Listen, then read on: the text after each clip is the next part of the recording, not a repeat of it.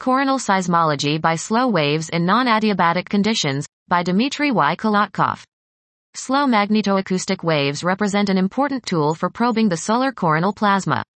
We quantitatively assess the applicability of the weak thermal conduction theory to coronal seismology by slow waves.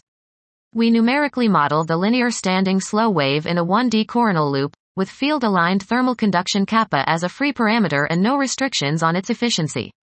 The time variations of the perturbed plasma parameters, obtained numerically with full conductivity, are treated as potential observables and analyzed with the standard data processing techniques.